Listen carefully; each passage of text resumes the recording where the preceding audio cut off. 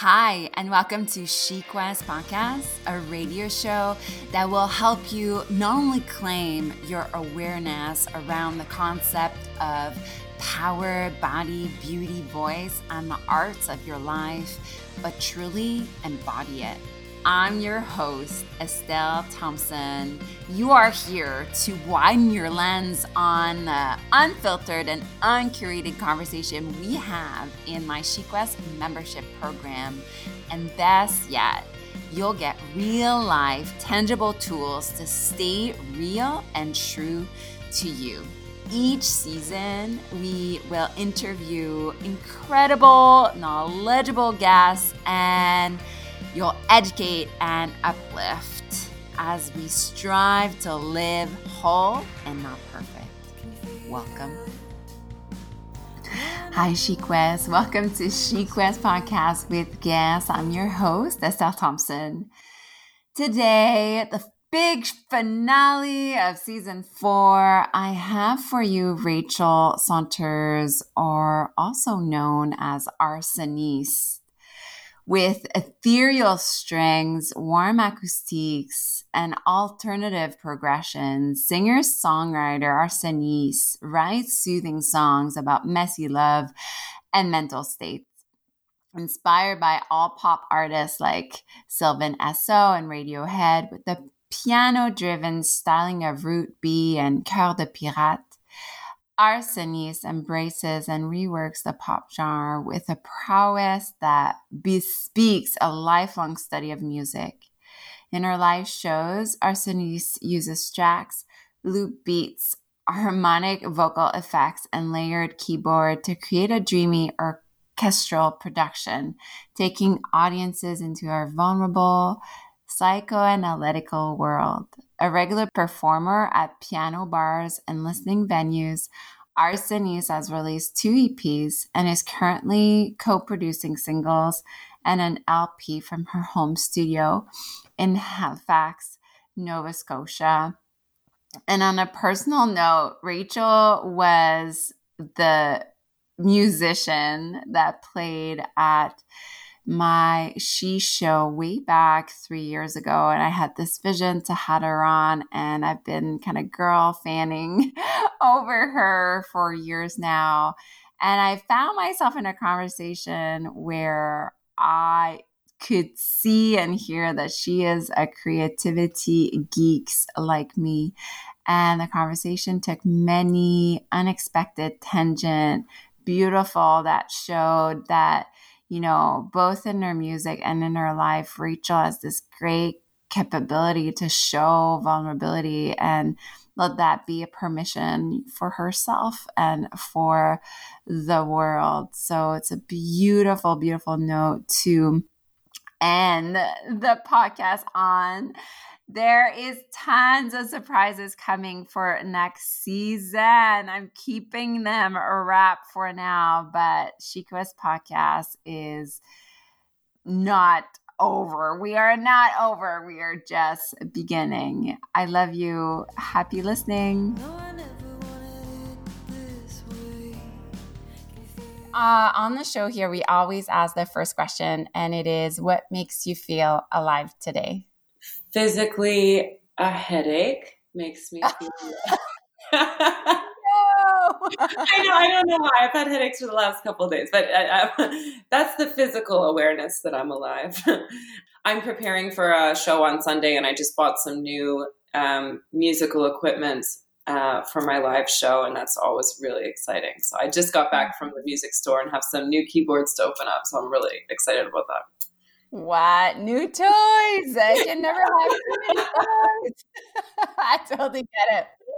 Amazing. And so I want, like, okay, I kind of know you, and I was just saying off mic there how I was like, wait, maybe I don't know Rachel that much, but I would love it if you just tell us about yourself, like where you grew up, and, you know, our theme, I wanted to bring you in just to talk about how art can really just awaken us and heal us in a way. And so how how you got where you got. My stage name is Arsoniste, and my name is Rachel Center, and I grew up in Ottawa, and Australia a little bit when I was a kid.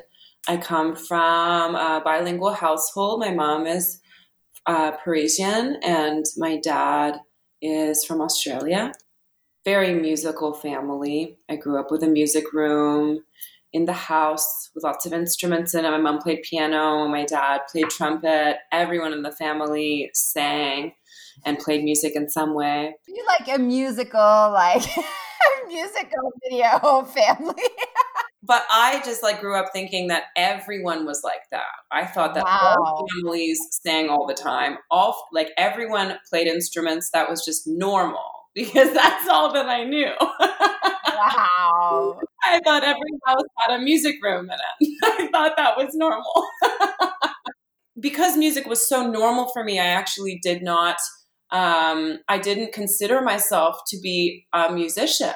I didn't identify as a musician until my 20s, maybe, even though I played and competed and performed my whole life. I thought that everyone studied music and that was just part of being a well-rounded person.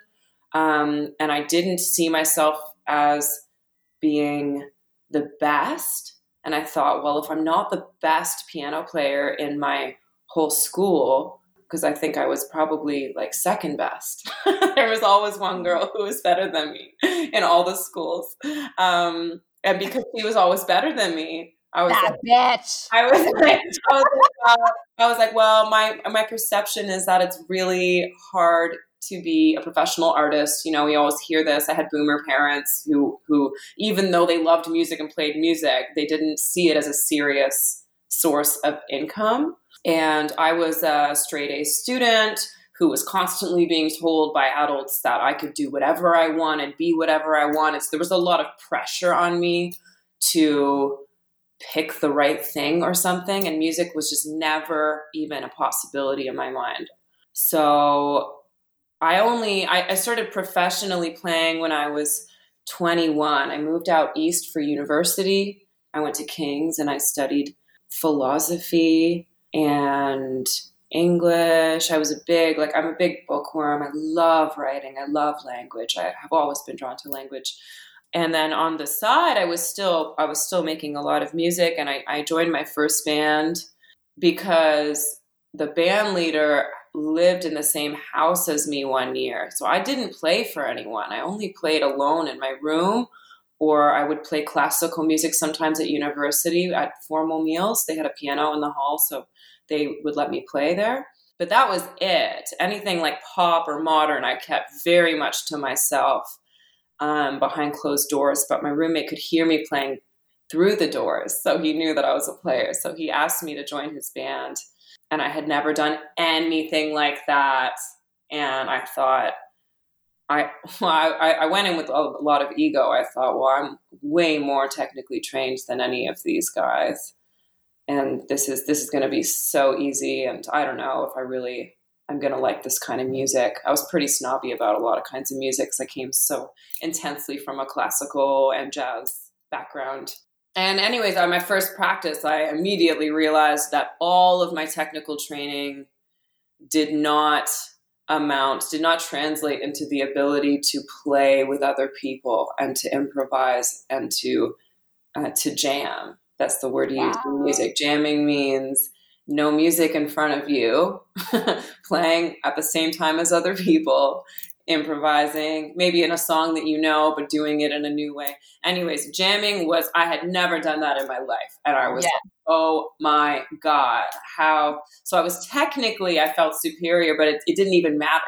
All my technical skills meant nothing because I couldn't figure out what notes to play next. And I couldn't keep track of the chords in my head the way that they could. That's so interesting. And I love that, like that differentiation, you know, it's like the technical versus the intuitive and the brave and the unknown in a way. And also, can we just mention how cool it is that your roommate was like the band leader? How did you end up like, it's as if the universe was like, that was his first band too. It was so weird. Like he asked me to be in his band a year later. We just ran into each other in the street when we were drunk on Argyle Street, like the bar street.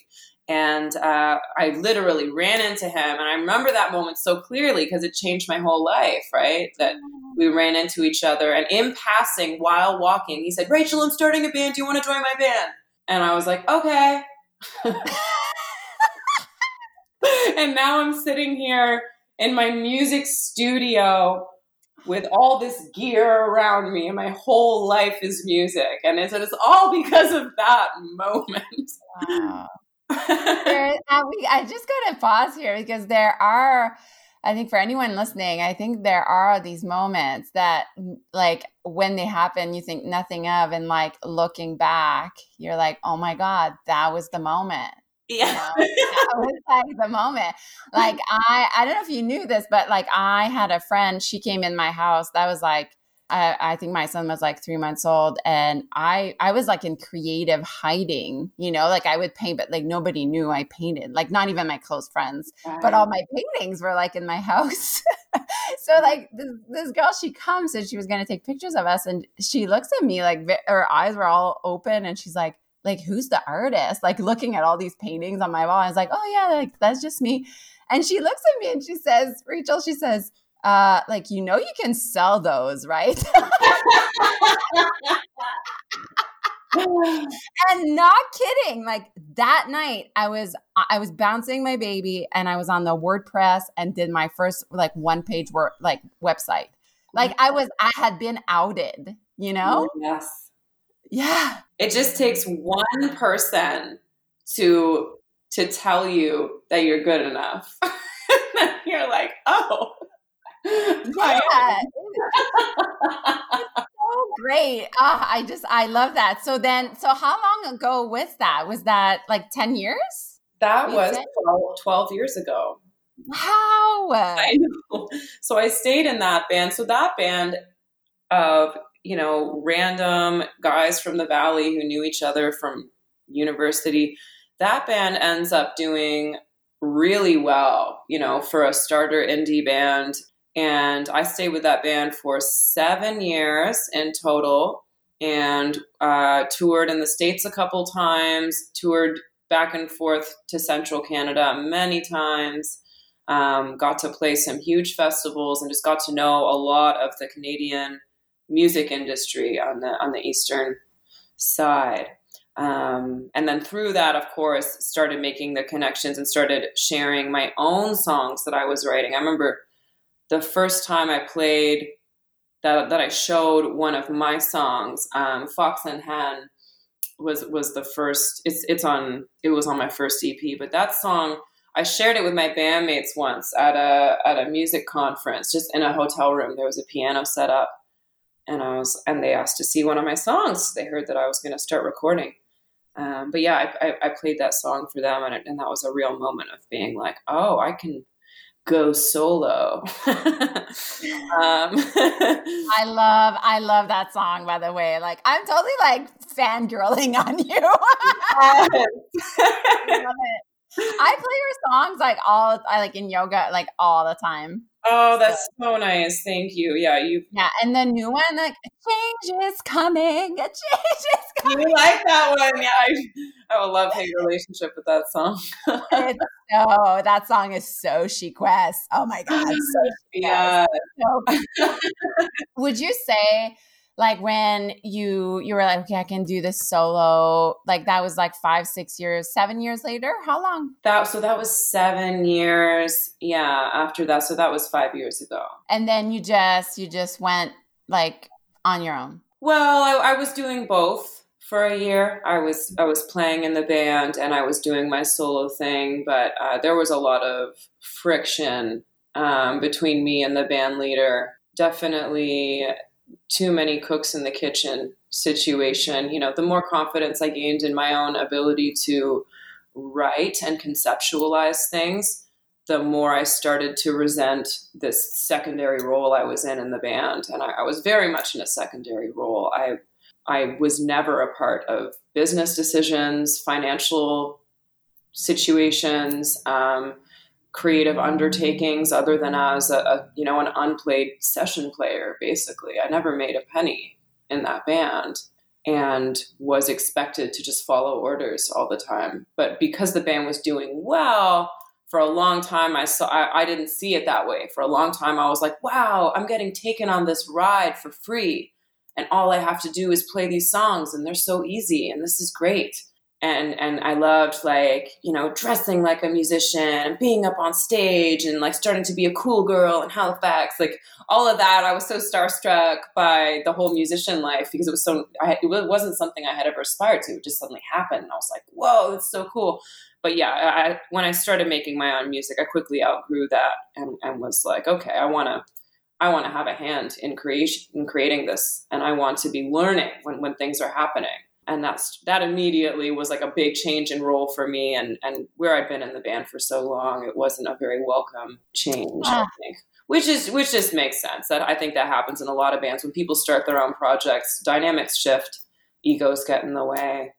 How much you grew in that, like, you know, you got to learn the kind of improv music side, and then you also grew as like, okay, this is what I want, this is what I don't want, you know? Oh, definitely. It was an invaluable experience. I learned so many things. And being a side player for that long has given me a lot of respect for side players. Like I'm a very conscious leader and employer when I do have bandmates, whether it's for one gig or for a tour or an album or whatever, because I still identify so much as having been in that position for so long. So I believe in paying people fairly at all times. I believe in transparency about business decisions. I believe that everyone gets a vote. And these are things that I learned because I experienced the flip side of that. That's right. Because you were in those shoes. Yeah, definitely. Yeah. Oh, so cool. It's so great to get to know you more. I didn't even know you were from Ottawa, and I knew you had like because you speak French, yeah? Yes. Yeah. Yeah. Cool. When do you think, like, you woke up? Like, I know you had that moment with your roommate there, but when did you wake up to like your own self-expression? Like, would you say was in your family, like when you were a little girl, or like? My mom was a very creative person. She was always surrounding us with crafts. Like, we had a huge craft cupboard and a little craft table, and every holiday and event was always a reason to do crafts, you know, and family visiting was another reason to do crafts. Having friends over, another reason to do crafts. So it was like painting and cutting and pasting, like everything I did was always so creative. And I really think that came from my mom always providing us with craft supplies and encouraging that. So I'm so jealous. Why didn't I grow up in your house? That being said, so yeah, I grew up with always having creativity be a part of my life. That's not to say I didn't develop creative blocks, because everyone develops creative blocks, and we all have these moments throughout our childhood and teen years that can be very formative, you know, where we develop these inner rules of what is art and what is not art, and what is creativity and what is not creativity. Like those kinds of rules, I still had to identify and deconstruct a lot of my own issues when I started my solo project. That's when I was really alone and I was in complete control. My first EP was so satisfying for me to make because I really had complete creative control. I was in a long-term relationship with Alex Mead, who produced the album and played a lot of the instruments, and he was my bandmate too. And because we lived together and were romantically involved while we made the project, my creativity was very unhindered with him. Like, he was very patient. We could revisit things over and over again until we felt that they were perfect. It was only later in my career that I started to have issues because I was paying people a lot more to work with them. So time was a lot more valuable and mistakes were a lot more costly. And then I started to feel really encumbered by the financial realities of being an artist. Those realities are really real, aren't they? Some of them are, and a lot of them are in your head. Yeah. Amazing art can be made at little to no cost. Mm-hmm. And in a lot of cases, I think financial barriers are actually opportunities for greater creativity, right? Mm-hmm. Creativity can solve problems, and Totally. you can end up with results that are really unique because you had a financial barrier. And I think a lot of great songs have happened that way. But it took, I had to study creativity very consciously for a year or two in order to get to where I am now, where I feel a lot more unblocked, a lot more non-judgmental. So tell me, what did you learn? Well, I did. 'Cause you know I'm a like creativity like junkie, right? Yeah, yeah. So have you read The Artist's Way? Yes, and that was like my OG. Like, I might have, because remember I went to that voice workshop with you and Bridie. Yes. Did we? I don't know. Maybe I'm like confusing it with somebody else, but did we talk? Or maybe it was like in one of our shares where at that workshop I was sharing. I was gifted this book by a voice teacher in 1999. Can you imagine that? Right. And it was like, it was like the first time somebody told me like, your art practice is like your spiritual practice. And like my mind was blown. And I was like, thank you, Julia Cameron. Yeah. No, absolutely. That book is just essential. It's so essential. Anytime I'm talking to anyone artistic now who has any kinds of barriers in their mind or outside their mind, I'm like, start with that book, because it gets you to, for listeners who don't know what it is, The Artist's Way is a guide to unblocking your inner creative being.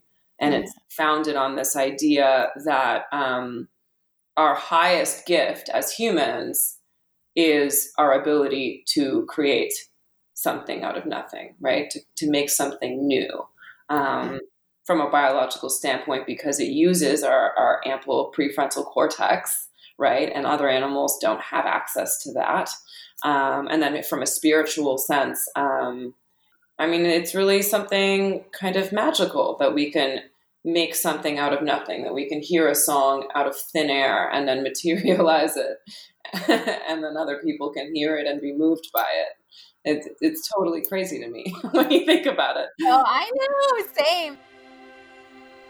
For those of you who know me, know that I am obsessed with flowers, but also essential oils. I was flipping out, so excited when I came aware of Lightwater Essential Oil Blend Company right here in Dartmouth, Nova Scotia. The bottle is so pretty, and there's so many ways to use each blend. From the energetics of chakra work, meditation, or daily uses in headache relief, deeper sleep support, or to tap into a creative space. There's so much to explore and a blend for everyone. My current faves are the Create and Power Blend, but my house will definitely smell of winter woods during the holidays. Lightwater is offering the Chic West community a whopping 20% discount on all regular priced items. Go to Instagram or their website, lightwatereo.ca. That's lightwatereo.ca, and use SHE at checkout for a 20% discount. Again, that's capital CHE to explore these blends yourself. Happy holidays. How do songs come to you? Like, how do songs like find you? Is there do you have like a specific process, or they just you dream about them, or? I don't have a process. No, they definitely just start. They just start in my head, and they start in my head. I mean, everyone has experienced having a song stuck in their head before. Right? So I'll suddenly tune into whatever song's in my head, and a lot of the time be like, wait, what song is that? And I'm like, oh, that's no song. I'm like making that up, and it's been playing it on a loop for an hour, and I've never heard that before. Whoa. And that's the moment, that's the door opening of like, oh, there's a song waiting to be written right now. I've got to get to my instrument immediately because it's not going to be there forever. It'll probably only be there for maybe 5 minutes or an hour, or maybe even a couple days. Yeah. In some cases, I've had a song that I've written but never play in my head for years. And anytime I try to think about it, I can't remember it. But like every time I'm in a certain situation, I'm like, oh yeah, it's that song again. Yeah. Well, I'm so this stuff like fascinates me so much. And as I'm mentioning to you, I've had a lot of singers on the podcast lately, and I think I can like something that's come back over and over again. It's like when a song comes or when a lyric comes, like just grab it and go, like don't, like just go off you go, and it's like it might not be there tomorrow. There's another book that makes me think of, which is Big Magic by Elizabeth Gilbert. And that book, the main takeaway, there's a couple great takeaways from that book, but the main takeaway from that one that I really stay with is this spiritual belief that ideas, an idea meaning like an invention or an artistic creation, that ideas float around the universe and then they choose a human brain and they inhabit that brain. And sometimes they inhabit other brains around the world at the same time, but when an idea inhabits your brain, it's there and suddenly you can hear it or you can see it and it's perfectly clear and you feel like you didn't make it. You feel like it just appeared there. And her idea is that ideas inhabit your brain for a certain amount of time and then they leave it. And once they leave it, it's gone and it's gone forever. But the catch is that the idea is gone from your brain, but it's still out there in the universe. And it might go inhabit someone else's brain because ideas want to be manifested. So they'll inhabit a brain and then they'll jump ship and inhabit another brain. And they'll inhabit brains until someone has the skills and the discipline to manifest it. Oh, I love this so much. Work for it that everyone can relate to. I mean, I can relate to it, which is that I've made up excuses to not write a song before that I was really passionate about at some time. Maybe I wrote it in a journal, but I didn't record it. Or maybe I demoed it, but I never showed anyone. And then a year or two later, I hear a huge song on the radio and it's like the same lyrics, same melody. And I'm like, oh my God, I missed the boat. That was my song. Wow. Like, I'm wondering if other musicians experience that. Oh yeah, other musicians have experienced that for sure. You'll be like, damn it, I totally had that chord progression. I knew, but like now if I release it, it's gonna sound like I'm ripping that other person off. But I know that I thought of it first.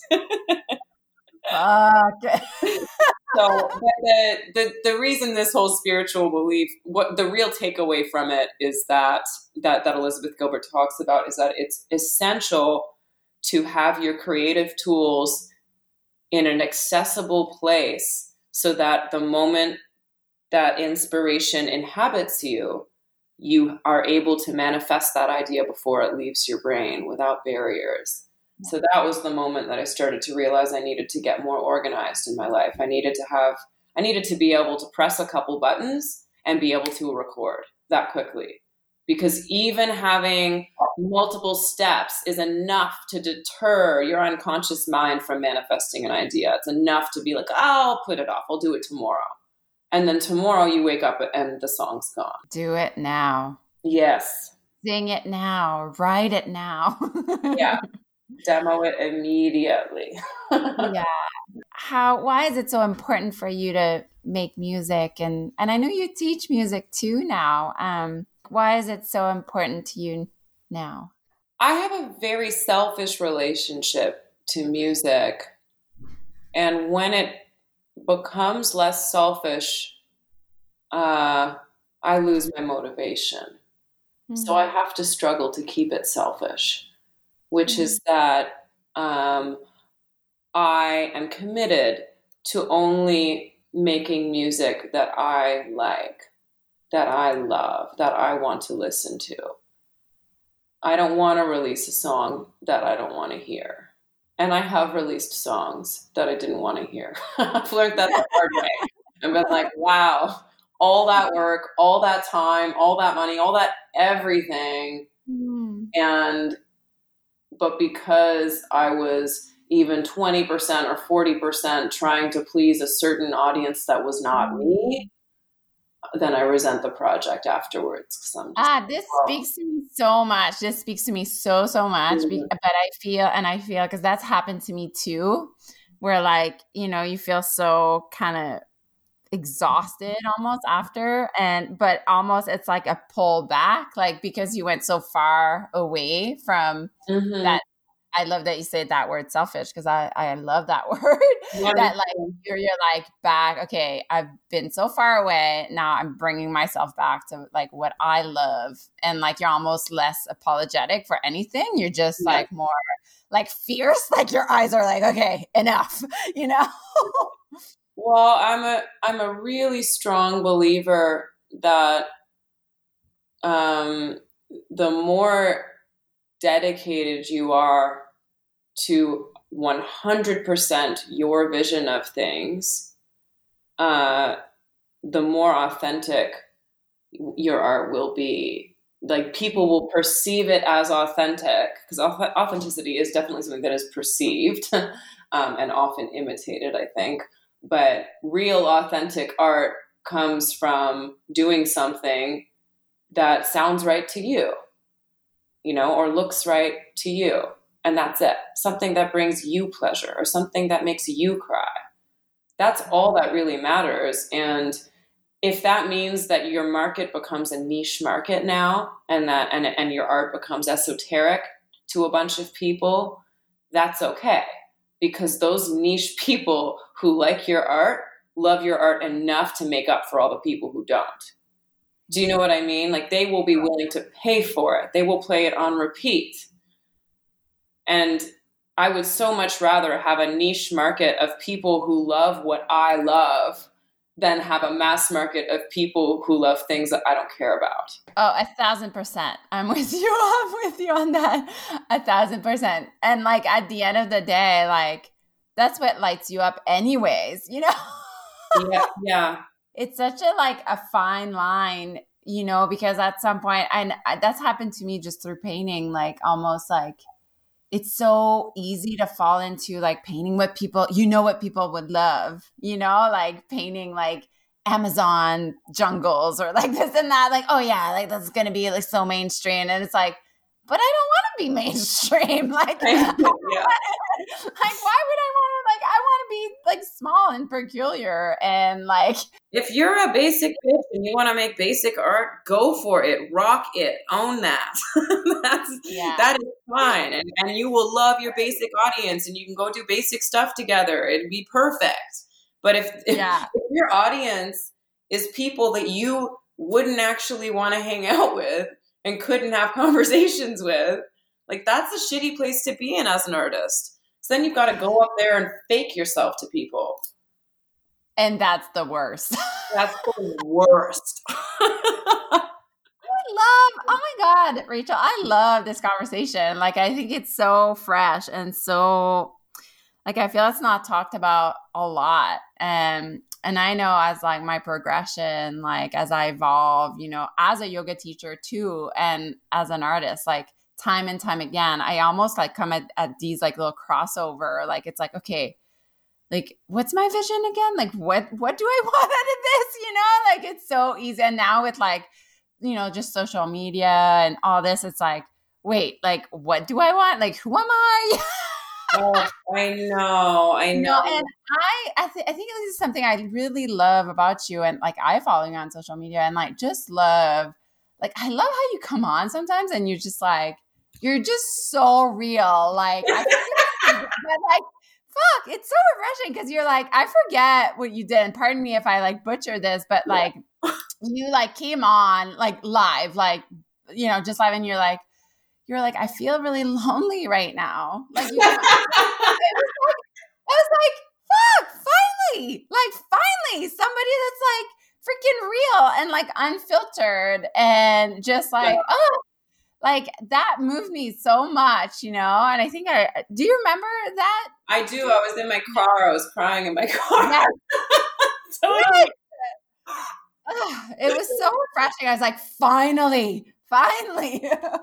Yeah, definitely. Oh, yeah, I feel this I feel like a duty to be authentic. And it's funny, because I've definitely had a couple people in my life be like come to me privately. After that post specifically, I had someone come to me, someone close to me come and just be like, you don't need to tell people everything.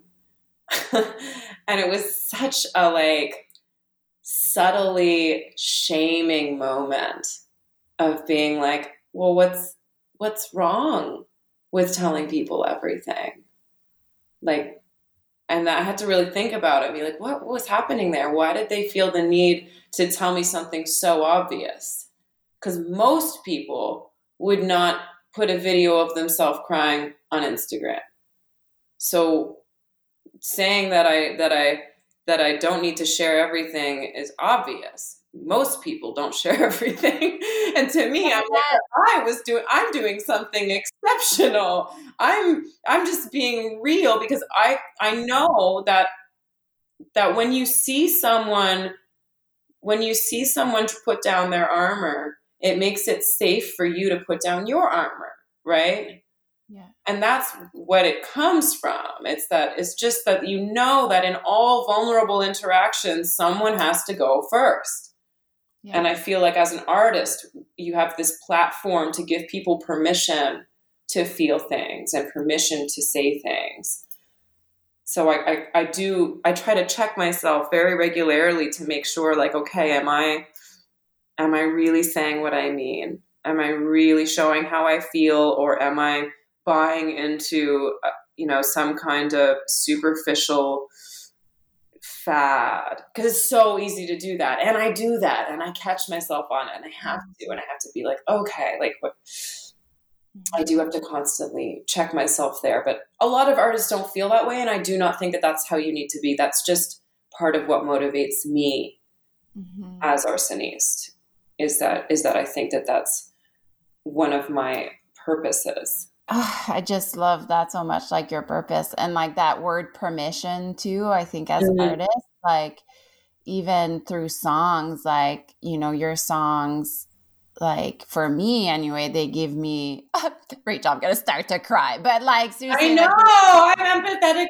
Given words for things that I didn't even know, I was feeling. I feel your songs really do that, and to go back to that moment, and it's I love that you said that somebody too close to you said that, because that's happened to me too. And it's hard because of course out of 500 good things you've gotten from this thing, and I think it was your birthday too, I really felt for you, seriously, and it was a beautiful show of humanity. And one of my, I've studied grief a lot, and I speak publicly about grief, and one of my teacher, he always says, grief is an energy. It's just waiting to be witnessed. And I really felt at that moment, it was this beautiful gift you were giving us of okay,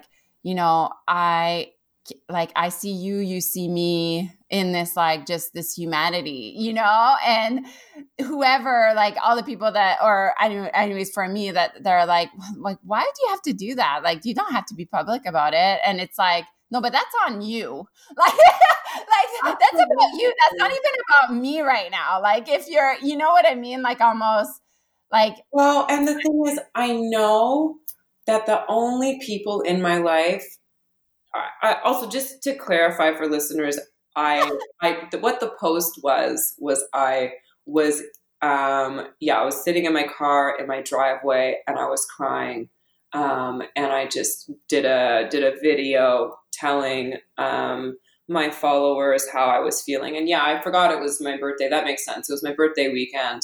And there were just a few things that had happened in my life that had led to this kind of isolated situation. This is before COVID, so it wasn't a COVID thing. It was the year before that. But the only people in my life who subtly or directly gave me crap for that post are definitely people that I know when they are in pain, they don't reach out to anyone. Mm. So that's not a coincidence. My act of not only reaching out to one or two people, but reaching out to hundreds of people with that kind of pain was probably so alien to someone who has a hard time calling even one person when they're crying. That probably was a lot. So I didn't take it personally. I had to realize that it was just like, vulnerability is like that. It makes people extremely uncomfortable if they're not ready for it. I remember and too, like how clear you were, like you were really clear, like everything that came out of your mouth, like, I don't know how to explain it. Like it wasn't about attention, like it was about like, this is just how shit is right now. And I'm going to share that with you. And like for me, that's such like the way you gave yourself to us allowed me to be like having it land in my bones. Like it's a beautiful gift. And I think, and sometimes too, I'm like, I'm so glad I feel a lot. Mm. And like, I'm so glad I feel things so intensely. Oh yeah. I'm such a feeler too. I know. And it comes with its pains. Does it ever? Yes. But like talking about feeling, like how do you like maybe kind of coming back on track with like our theme there? But I want to know, like, is there a way you like surrender, like get in the creative, like kind of get in the flow if you're about to like create a song, or do you have seasons where you write a lot of songs, or like what's your process with that? Well, it's a funny time for you to ask me that, because I'm so deep in production mode right now that I've been having a hard time giving myself permission to write new songs. I posted in a subreddit forum on songwriting recently about this, because I was like, I don't think I have writer's block, because I consider myself to be a pretty unblocked artist, very consciously. I've worked on this. I was like, I don't have trouble finishing my songs. I don't have trouble starting them. It's that lately I've been trying really hard to release my songs. And like when I say finish, I don't mean finish writing them. I mean finish mixing and mastering them and promoting them and getting them out. That has been such a challenge for me. So there's not much of a writing process going on these days, and hasn't been for months. So to answer your question, I think that writing is very much a compulsion for me. I don't have I never set aside time to write. And if I ever have tried to, it's been unsuccessful. No, truly. The closest thing to a practice that I would have in songwriting would be, and I learned this because I did a writer's retreat at the Banff Center, at the Banff Arts Center a year and a half ago. Amazing program. It was open to artists from Canada and the States and the UK, and there were about 24 to 30 of us. And you had 3 weeks, and you had your own private studio with your own custom list of any instruments you wanted, plus a world-class grand piano in every studio, plus practice rooms full of instruments, plus an on-call sound technician, a video team, and then writing workshops and performance opportunities that were all optional. Everything was optional. You got to this crazy center and they're like, here's your meal card, here's your bougie little hotel room, and here's your studio space. And if you need anything, here's the people you talk to. Was insane. I never had anything like that in my life. And that was the first time that I would have experienced what felt like writer's block. Because it was like, here's everything you need. And that created a lot of pressure. Yeah. It created so much pressure. And there was a competitive aspect too, because during meals and stuff, you'd be sitting at this table with all these other songwriters and overhearing conversations about everything everyone was making. And it was just like, oh no, this is really not good. So I needed to chill out, and I needed to take the pressure off. So that was a combination of making time to go hang out in other musician spaces and drink a little bourbon with them late at night and just play some music together. Like that was really important to relax and take the pressure off making things.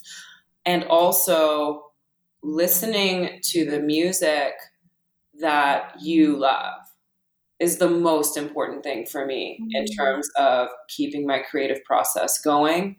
When in doubt, I always put on Radiohead, always, because that for me, and everyone has those bands, that for me is just like lyrically and production wise and chord wise, it's the highest thing that I would ever aspire to, would be making something so beautiful. So the art that makes you feel that sense of awe and that sense of familiarity and like, oh, these are my people, this is my song, that feeling. I always have to go back to that music. And if I ever get too swept up in trying to please people or trying to be something I'm not, then I put on my favorite artists alone with really good headphones, really good speakers, and just love it. And don't stress about what I'm making anymore. Don't stress about who I am. Just enjoy that. And from that love, then the ideas come forth. Stop it. I'm just going to cry right now. But it is, just love the things you love, that's what I repeat all the time in my creative, like, what is it you love? Like, just love the things you love. And like, that's basically like your purpose in life. It's like what you love is what makes you you.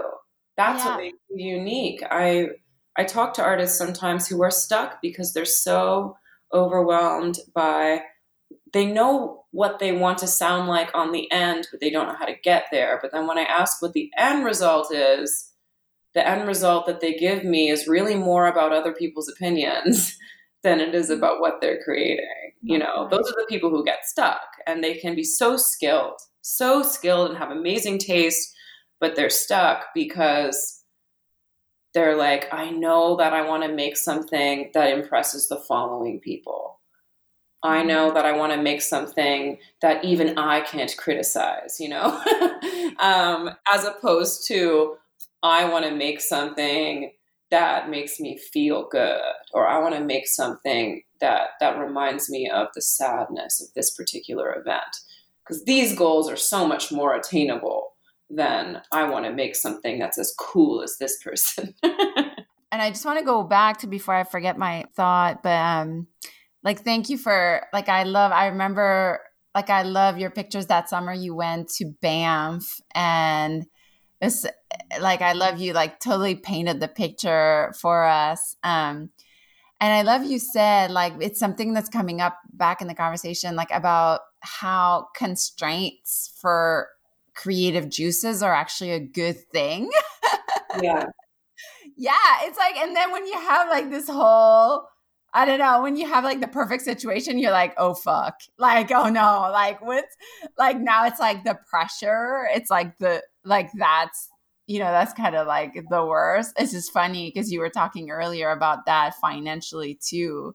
Pressure is good and bad for art. It really depends on your emotional state, I think. So is that what you would recommend if somebody came to you, Rachel? And I remember in your voice workshop, you were speaking of your students a lot, which some of the stories I still remember, this little girl, even you were the little girls were holding their stomach, and you kept being no, singing starts from anyways. And there's totally something that shifted for me, because I realized I always like I always suck in my belly, like always.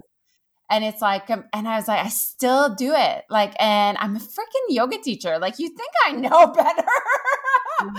But it's like, and I remember you were like, oh my God, it's like totally like almost an instinct now. But anyway, sorry, I went on a tangent there. But is that what you recommend to your young like students to like listen to the music they love? And like, if somebody would come up to you and be like how can I connect with my deeper like Oh man. expression and creativity, and like let it out, let your belly out. Yeah.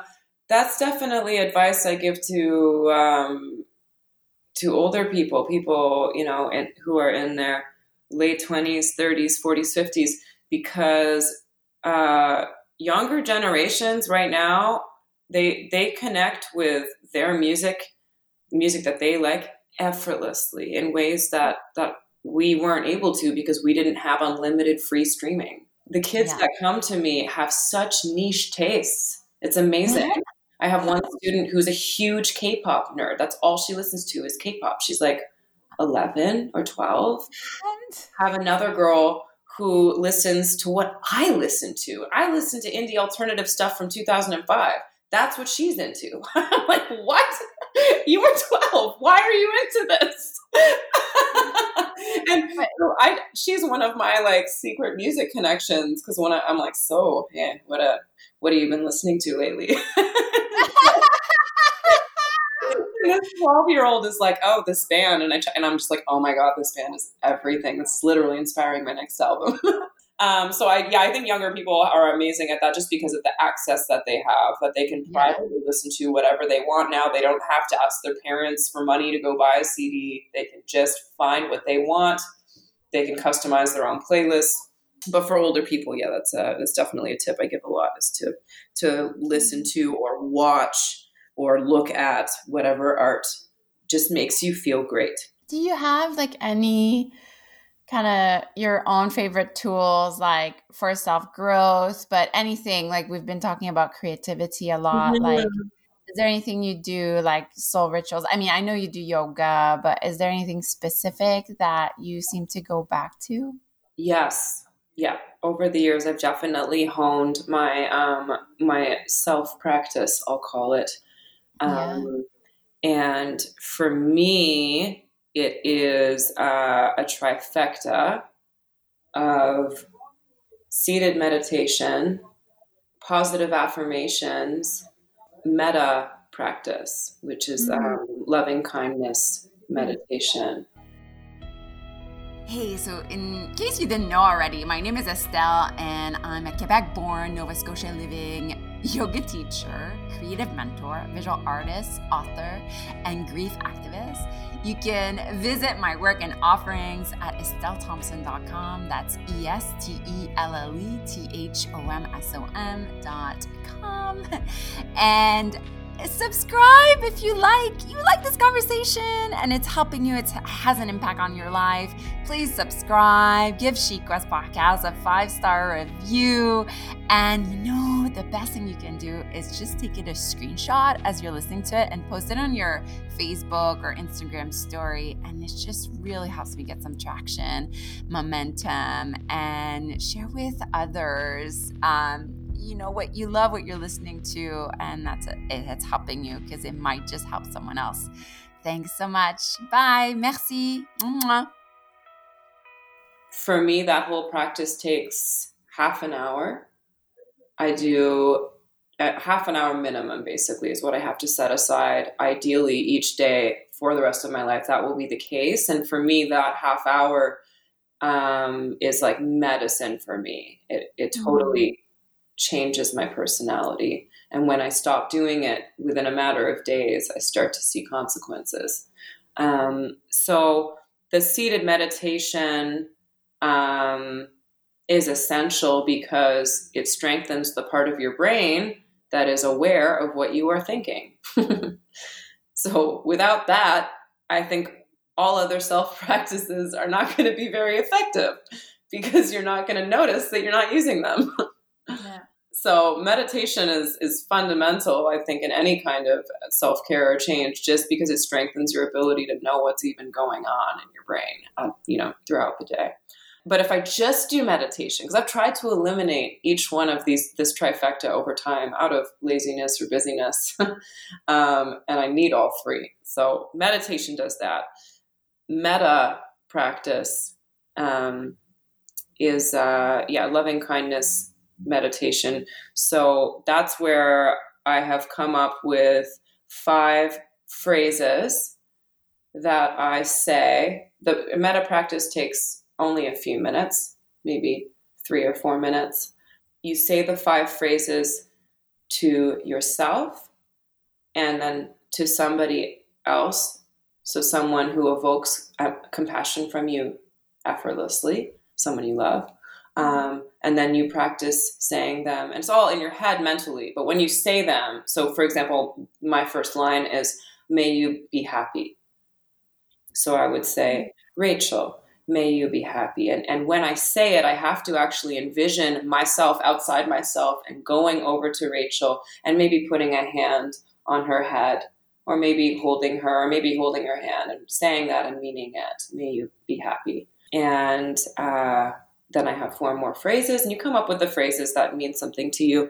And then then you say to someone you love, and then you practice mentally saying it to someone you don't feel empathy for, or you're struggling with empathy with. And that one alone is a reason that your mind often avoids doing this practice, because you don't want to sit down and say, may you be happy to someone that you're like, fuck that bitch. Like, have to imagine really sitting down and being like, it's not real. It's just a practice. Just imagine saying, may you be happy. And if you struggle with it a lot, it's suggested that you imagine saying it to their 3-year-old self, right? Their 3-year-old self who hadn't done all those awful things yet, who was just an innocent human who would go through life experiences that you don't understand, right? And you're like, right, okay, may you be happy. I do metta practice at Costco.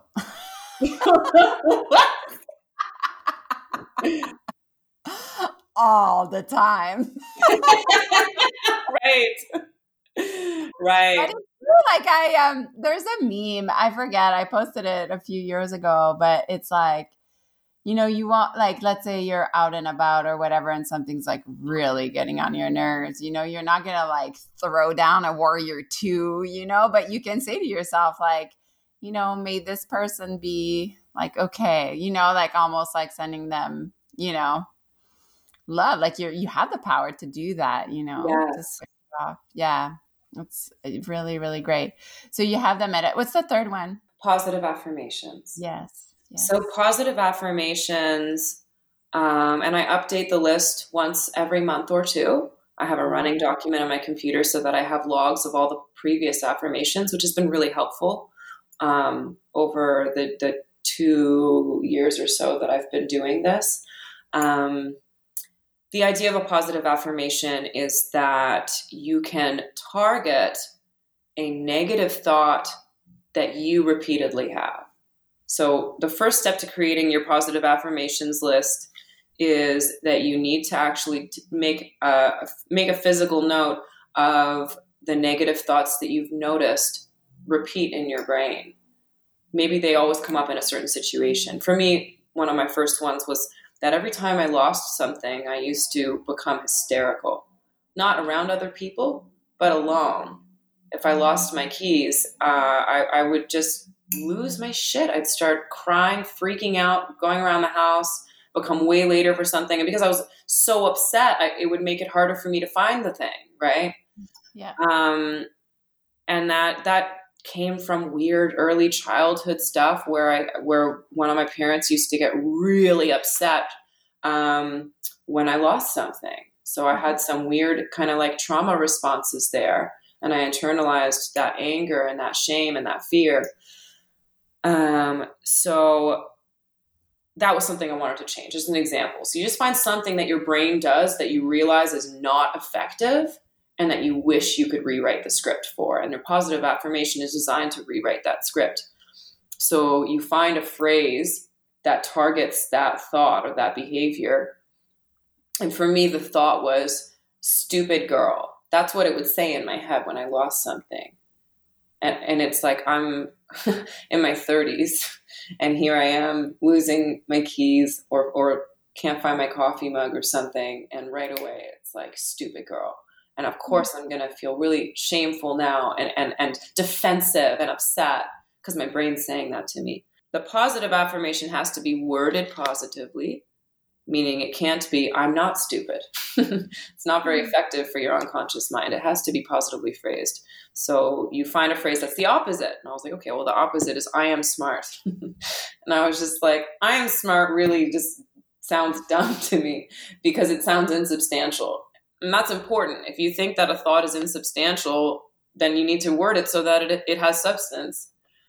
So for me, my positive affirmation became, I read books and ask questions. And I repeated that to myself. I think that was part of my daily circuit for many months. And I don't take a positive affirmation off of my list until I can read it and immediately recognize how that has impacted my behavior over the course of a couple days. If I'm like, oh yeah, I literally yesterday lost something and felt fine because I thought that, that's when you get rid of it. But anyways, you keep it and you repeat it once a day. You repeat it out loud and you envision yourself. You envision a version of yourself who would behave if she believed that. And that's a really important part because it's daily role playing. You're sitting down there. Okay, I'm going to envision losing my keys on the way out the door. And now I'm going to immediately envision a version of me who didn't worry if she was stupid. A version of me who had complete confidence in the fact that I research things and I ask questions and therefore I'm definitely intelligent. How would she act if she lost her keys? Well, she'd probably laugh at herself, text the person she was going to be late, and start calmly retracing her steps, right? And if once a day you are targeting very specific behaviors that you have with a phrase and visualizing how that could possibly change you tomorrow, eventually you find yourself in circumstances and it's incredible. You suddenly act differently than you've ever acted in your whole life. Yeah. Because of these sentences. So I keep my list under 12 positive affirmations at a time because it starts to become too much when you get over that. So yeah, 20 minutes meditation, 5 minutes meta, and then 5 minutes positive affirmations. Yeah, it's all under half an hour, but those three things together, the meta makes me softer to myself and to other people, which is so important. I'm type A, I'm controlling, I'm emotional. So I have all the preconditions to be a bitch, totally do. And with meta meditation, I do. With meta meditation, it just allows me to be nicer to myself and also to recognize when other people are bitches to me. Yeah. My gut response, if I've been practicing meta, is actually that I feel for them. I'm like, oh, yeah. They throw anger at me and immediately I see, oh, wow, they're feeling anger at themselves right now. And I can instantly depersonalize something. But if I fall off the track and stop doing meta, then it's just like, boom, someone's mean to me. And my gut response is anger. How dare they be mean to me, Instead of, oh, wow, I wonder what kind of a day they've had. I hope they have a better day tomorrow. I love it. I teach a program. It's called Anatomy of the Yogi's Heart. And one of the I call them like gates or pathways is metta. And it's really just loving kindness. And I have a meditation and a yoga class around it. And you've said it so well, like it softens you, like the metta part really, even in Sanskrit, like it literally like makes you more compassionate for the world around you, and in that way like more compassionate to yourself, but not just compassionate, like almost like the ultimate compassion, when you can be like what you just said about like, this person is mean to me because this person is like deeply hurting inside. Like how amazing it is that you can switch that off, it's crazy. I feel that it's tested. I'm tested in that constantly. Yeah. And I've had to develop, I think, strong boundaries around people that I realize are deeply unempathetic because Mm. it is infectious. If you Yeah. spend time with compassionate people, you feel more compassionate. And if you spend time with harder, judgmental people who have inner pain, you start to behave more like that too. It becomes even more difficult to practice compassion if you are around someone's energy who is so readily not practicing compassion. And I don't know if everyone feels that way. I feel that way. I feel so sensitive to it. And I have very limited capacity now to spend time with people who are really mean, whether they're mean to themselves or they're mean to other people. It's the same energy now. And I've kind of tested myself over the last couple of years since I started this practice and started being like, oh, wait, I don't want to be mean to myself anymore. I don't want to be mean to other people anymore, even if I'm in a bad mood, you know? And then I started noticing people around my life who didn't feel that way and had to really be like, oh, am I being all fucking high and mighty spiritual now by being like, this person's bad energy isn't good for me. They're toxic. Like, I don't want to do that. I don't want to be superior because I'm like, I practice compassion and I am more compassionate than you. Yeah.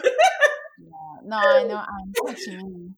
But when people are deeply unempathetic, I do believe it's infectious, and I think that you need to recognize that and be very careful around those people, even if they're not mean to you.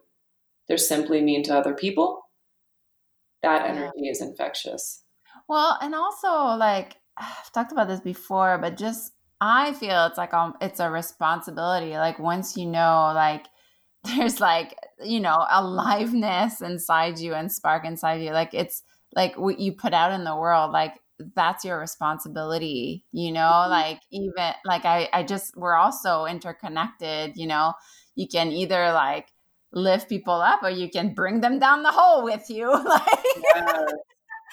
I don't know. And that's just like, it's really powerful, like the meta practice and the affirmations, because, and also the muscle that you've built around it. And that I love that you made them up yourself, like they Yeah. are your own affirmations.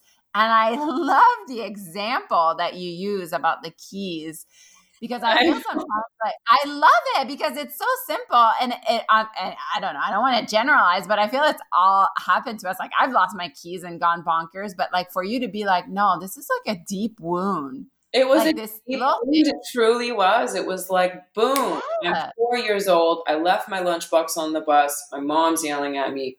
Oh my God, and it's just like, wow, I'm 33. Do I really have to keep replaying this stupid memory?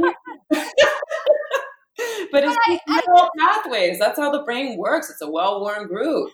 It's played that memory like 1,000 times. Why would it stop now? Yes, and Rachel, like I don't know about you, but like I sometimes like things even from high school, like little things sometimes like I don't know, like some things that have happened in high school, let's say, and like now I'm almost 40 and I'm like, no, I shouldn't think this way. Like it shouldn't matter, but it still does. Like it still hurt. Like I can't think of an example right now, but like things, I just want to point that out where like this situation of you, like, freaking out over your keys, you could have totally be like, brush that off, like, oh, it's just like a little thing, it's like a little thing about me, like that's what happens. But no, like once you start questioning, you're like, no, actually, like that's a big hurt, like that singular thought, stupid girl, it happened if I lost things. It also happened if I was clumsy. I started to realize it was just my brain's auto response to human error. It was so crazy for me to live that way. If I like broke a glass, like I would break down and bawl on the floor, and I was an adult. I was like, what is going on? I don't want to be this person. And I think for a long time, the I don't want to be this person would then trickle into resenting my parents and resenting my upbringing, which was just more anger, right? And I don't want to say self-pity because I think self-pity is a stupid term because it has such a negative connotation. But I would just spiral when I had any human error. I would spiral, and the spiral would always lead me to the same place, which was this deep belief that my brain was written by other people, and now I just have to deal with it. This is just, my brain is always going to tell me I'm stupid when I do this stuff. And it's all because someone else called me stupid. And now I just have to live with this pain for my whole life. Like, that sucks. And reading the science behind positive affirmations and realizing that I have the power through a simple 5-minute practice to rewrite the script of my own brain was so deeply empowering. It means that any time that I really fuck up in life, I can look at it once I'm calm and be like, okay, what thought processes here contributed to you losing control? Are there any thoughts that maybe you haven't targeted yet? What was going on there? So that next time this thing happens, because you cannot control disasters and mistakes happening in life. Like, next time it happens, what thoughts would make it a lot more tolerable? What thoughts would ease my suffering? And I should start practicing them now. Rewriting the script of your life. So I'm curious now, what does happen when you lose your keys? Well, if I've been practicing my efforts, I lost my keys earlier in Long and McQuaid. Yeah. Well, I didn't have that heightened emotional reaction. I've done a lot of work. It did take many months of that particular affirmation for me to see results. But when I say many months, I mean like 3 or 4 months after a lifetime of always having this deeply emotional response. And I don't have the same gut emotional reaction now. I'm kind of like, okay, all right, keys are lost. Where are they?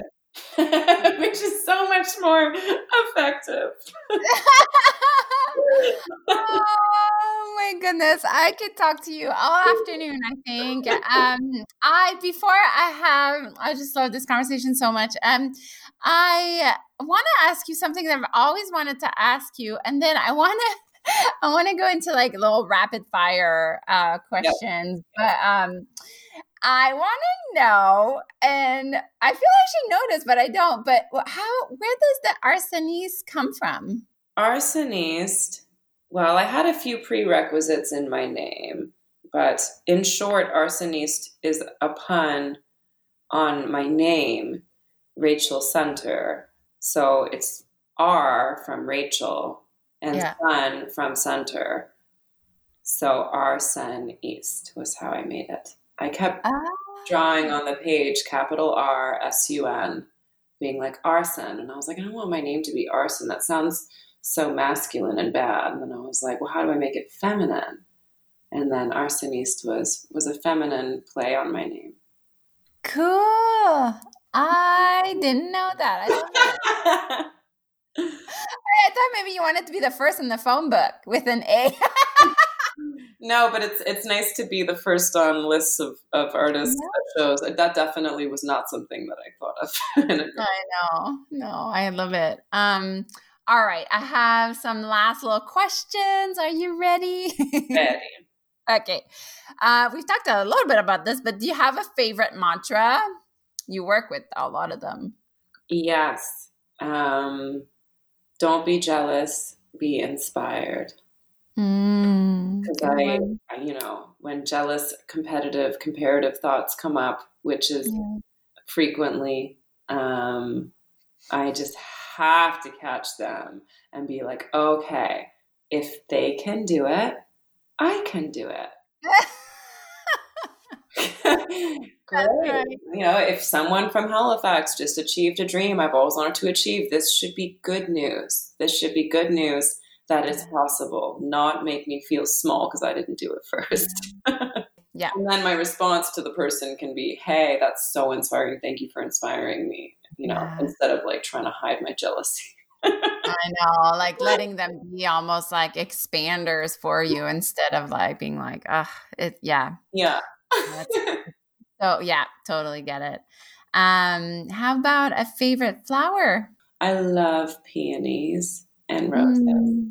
And a favorite book you've read on the creative path? I know you mentioned The Yeah. Artist's Way and Big Magic. Is there another one, maybe? No, those are my two. Those are pretty great. My two Bibles. The what I would throw in would be Tara Brach is a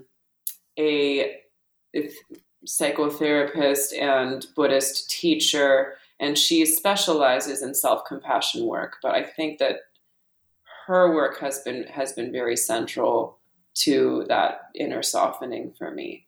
So anything by Mm, Tara Brach is amazing. She does guided meditations and has written some books. so great. I think that's going to be the title of our podcast, Inner Softening. It's so beautiful.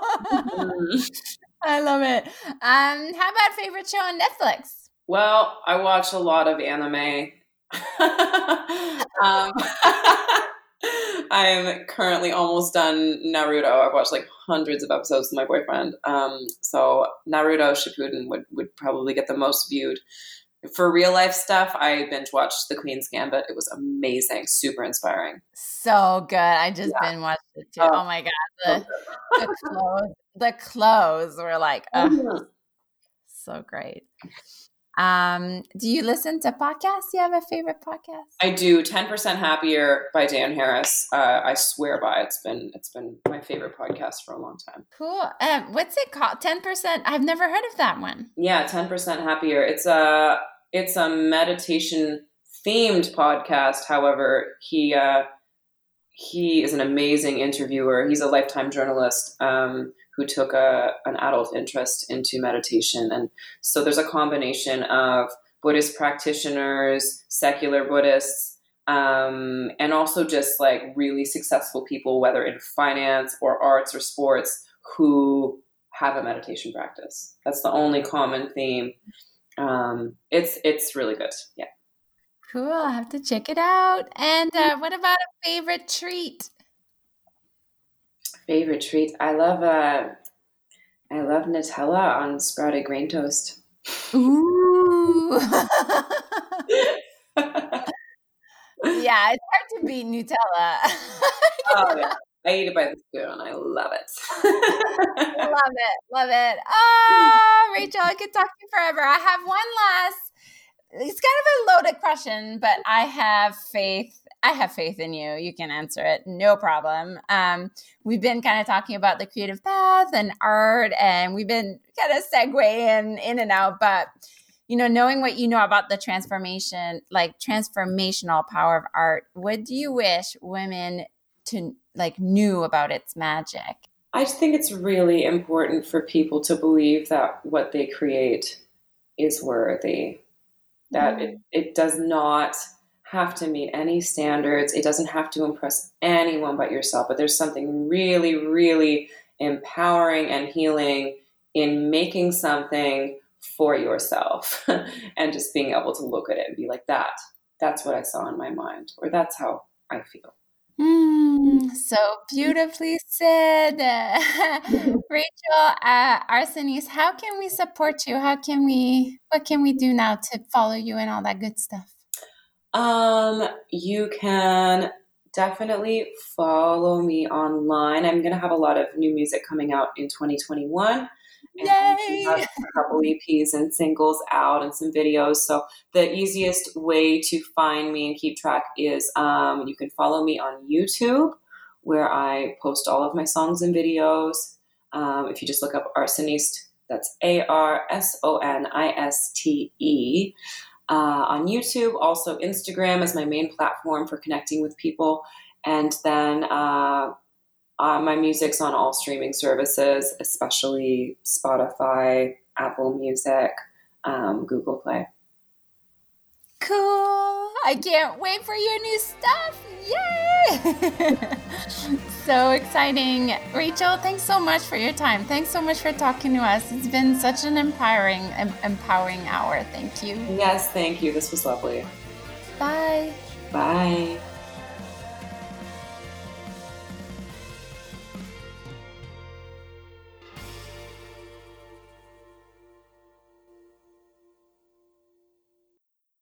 This podcast was produced by Tosh Taylor of the Podcast Hub Productions. Find her online at podcasthub.ca.